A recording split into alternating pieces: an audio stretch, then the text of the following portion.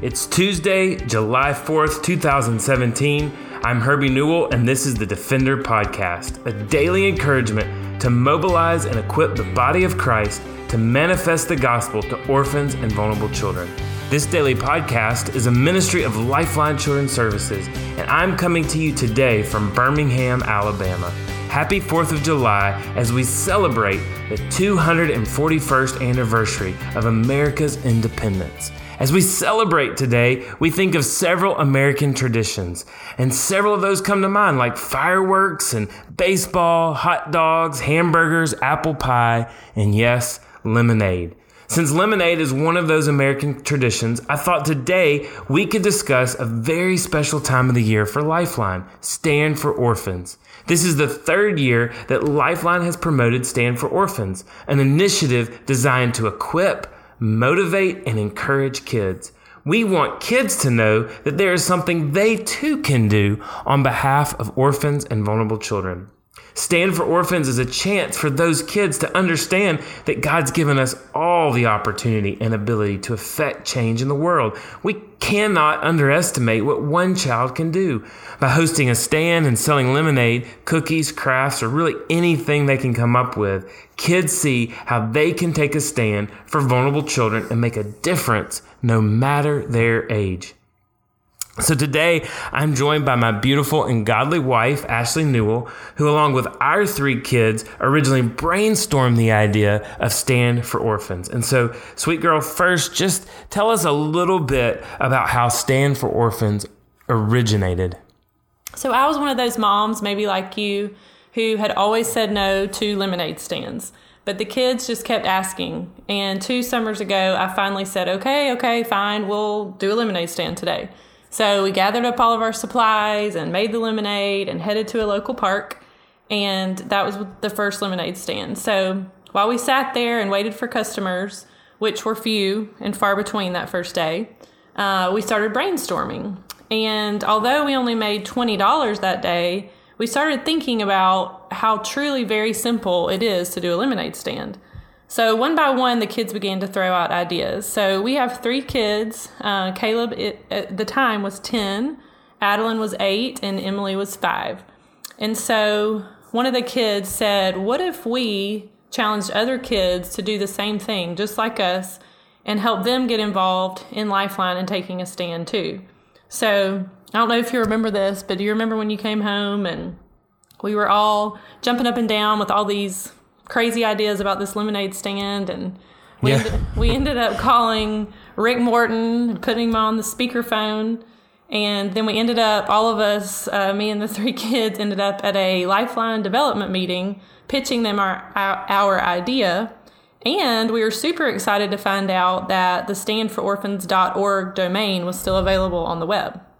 Yeah, one of the things that actually our youngest, Emily, she's 7 now, but even when she was 5, and could really realize and understand the need for orphans and vulnerable children, every night she would pray that Lifeline would get more zeros to give to orphans. And really what she meant was the more zeros at the end of the number, the bigger the number, the more orphans it could be helped. And our kids have just always had a heart. And a lot of that I attribute to just their mom, who's studied the word with them and helped them memorize scripture and impressed upon them caring for others. And it was really neat to see birthed in our kids this whole idea, really an entrepreneurial idea, to think if kids come together in the power of the gospel and really want to do something for orphans around the world, that they can be a part. And so it was an interesting, fun night as we were able to come together as a family and really explore that. So, as we got that started, we were fortunate to have a donor to match gifts for those kids, and we saw a lot of success, and it really became not just a campaign for that summer, but a way of life for us each and every summer. So tell us a little bit. I know a lot of moms are probably out there thinking there's a lot that's tugging on our time. We've had a busy summer already with the kids running here and there. Why Stand for Orphans? Why is this something that should take a preeminent spot in your summer? Well, if you know me personally, you know that I am an extremely passionate person.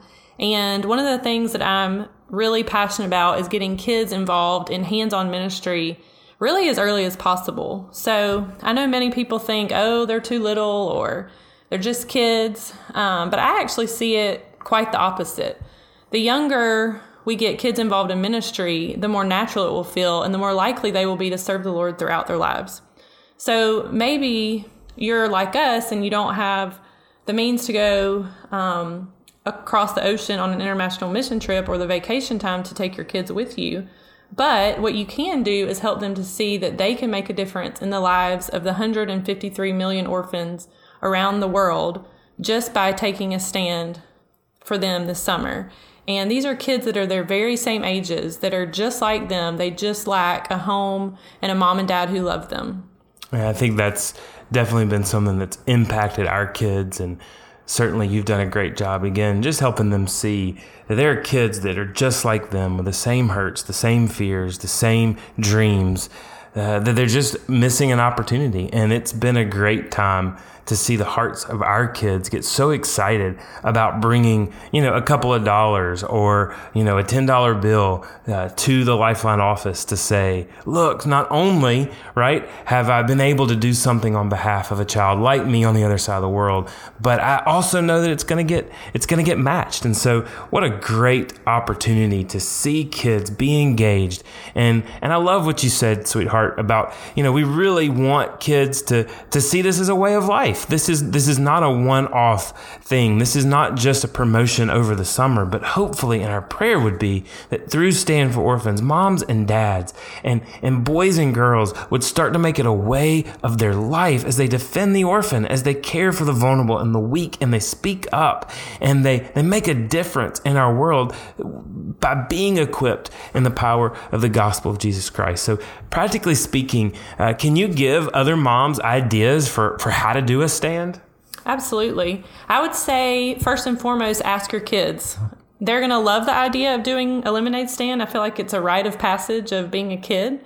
So they're going to be super excited about it, but ask them what they want to sell. Would it be cookies or lemonade, of course, or popsicles or jewelry that they've made or cupcakes or fidget spinners, anything like that. I also suggest going to a high traffic area like a park on a hot day so that people will want to come and get a cool, refreshing drink. And we've actually made it really easy for moms. So if you can just go to standfororphans.org, you can download a free kit, and that will help you with your stand. And we also have a Facebook group called Lifeline Stand for Orphans. And if you do a lemonade stand, which we obviously hope you will do, we would love for you to post your pictures there. And so, like we said, this will be the third year that we will have done Stand for Orphans. And we just want to encourage folks to get their church, their communities involved as much as possible and help us spread the word, not only in their churches, but also through social media. The first year in 2015, there were 142 stands registered in 22 states, and $192,000 was raised through the efforts of children. And the second year, in 2016, there were 320 stands registered in 31 states, and we raised $116,000. And already this year, on July 4th, we've had 125 stands registered in 22 states. And the exciting news is this year again, we have 2 donors who have agreed to match dollar for dollar up to the first $100,000 raised by kids by August 31st. So we need you to get busy and take a stand for orphans. So Ashley, what are just some closing thoughts that you have that you would want moms and dads and kids to know about Stand for Orphans? I feel like the culture that we live in today is very self-centered and self-focused. And so this idea of kids doing something for someone else helps them to get their mind off themselves and onto other people, and helps them see that there is much more to the world than themselves.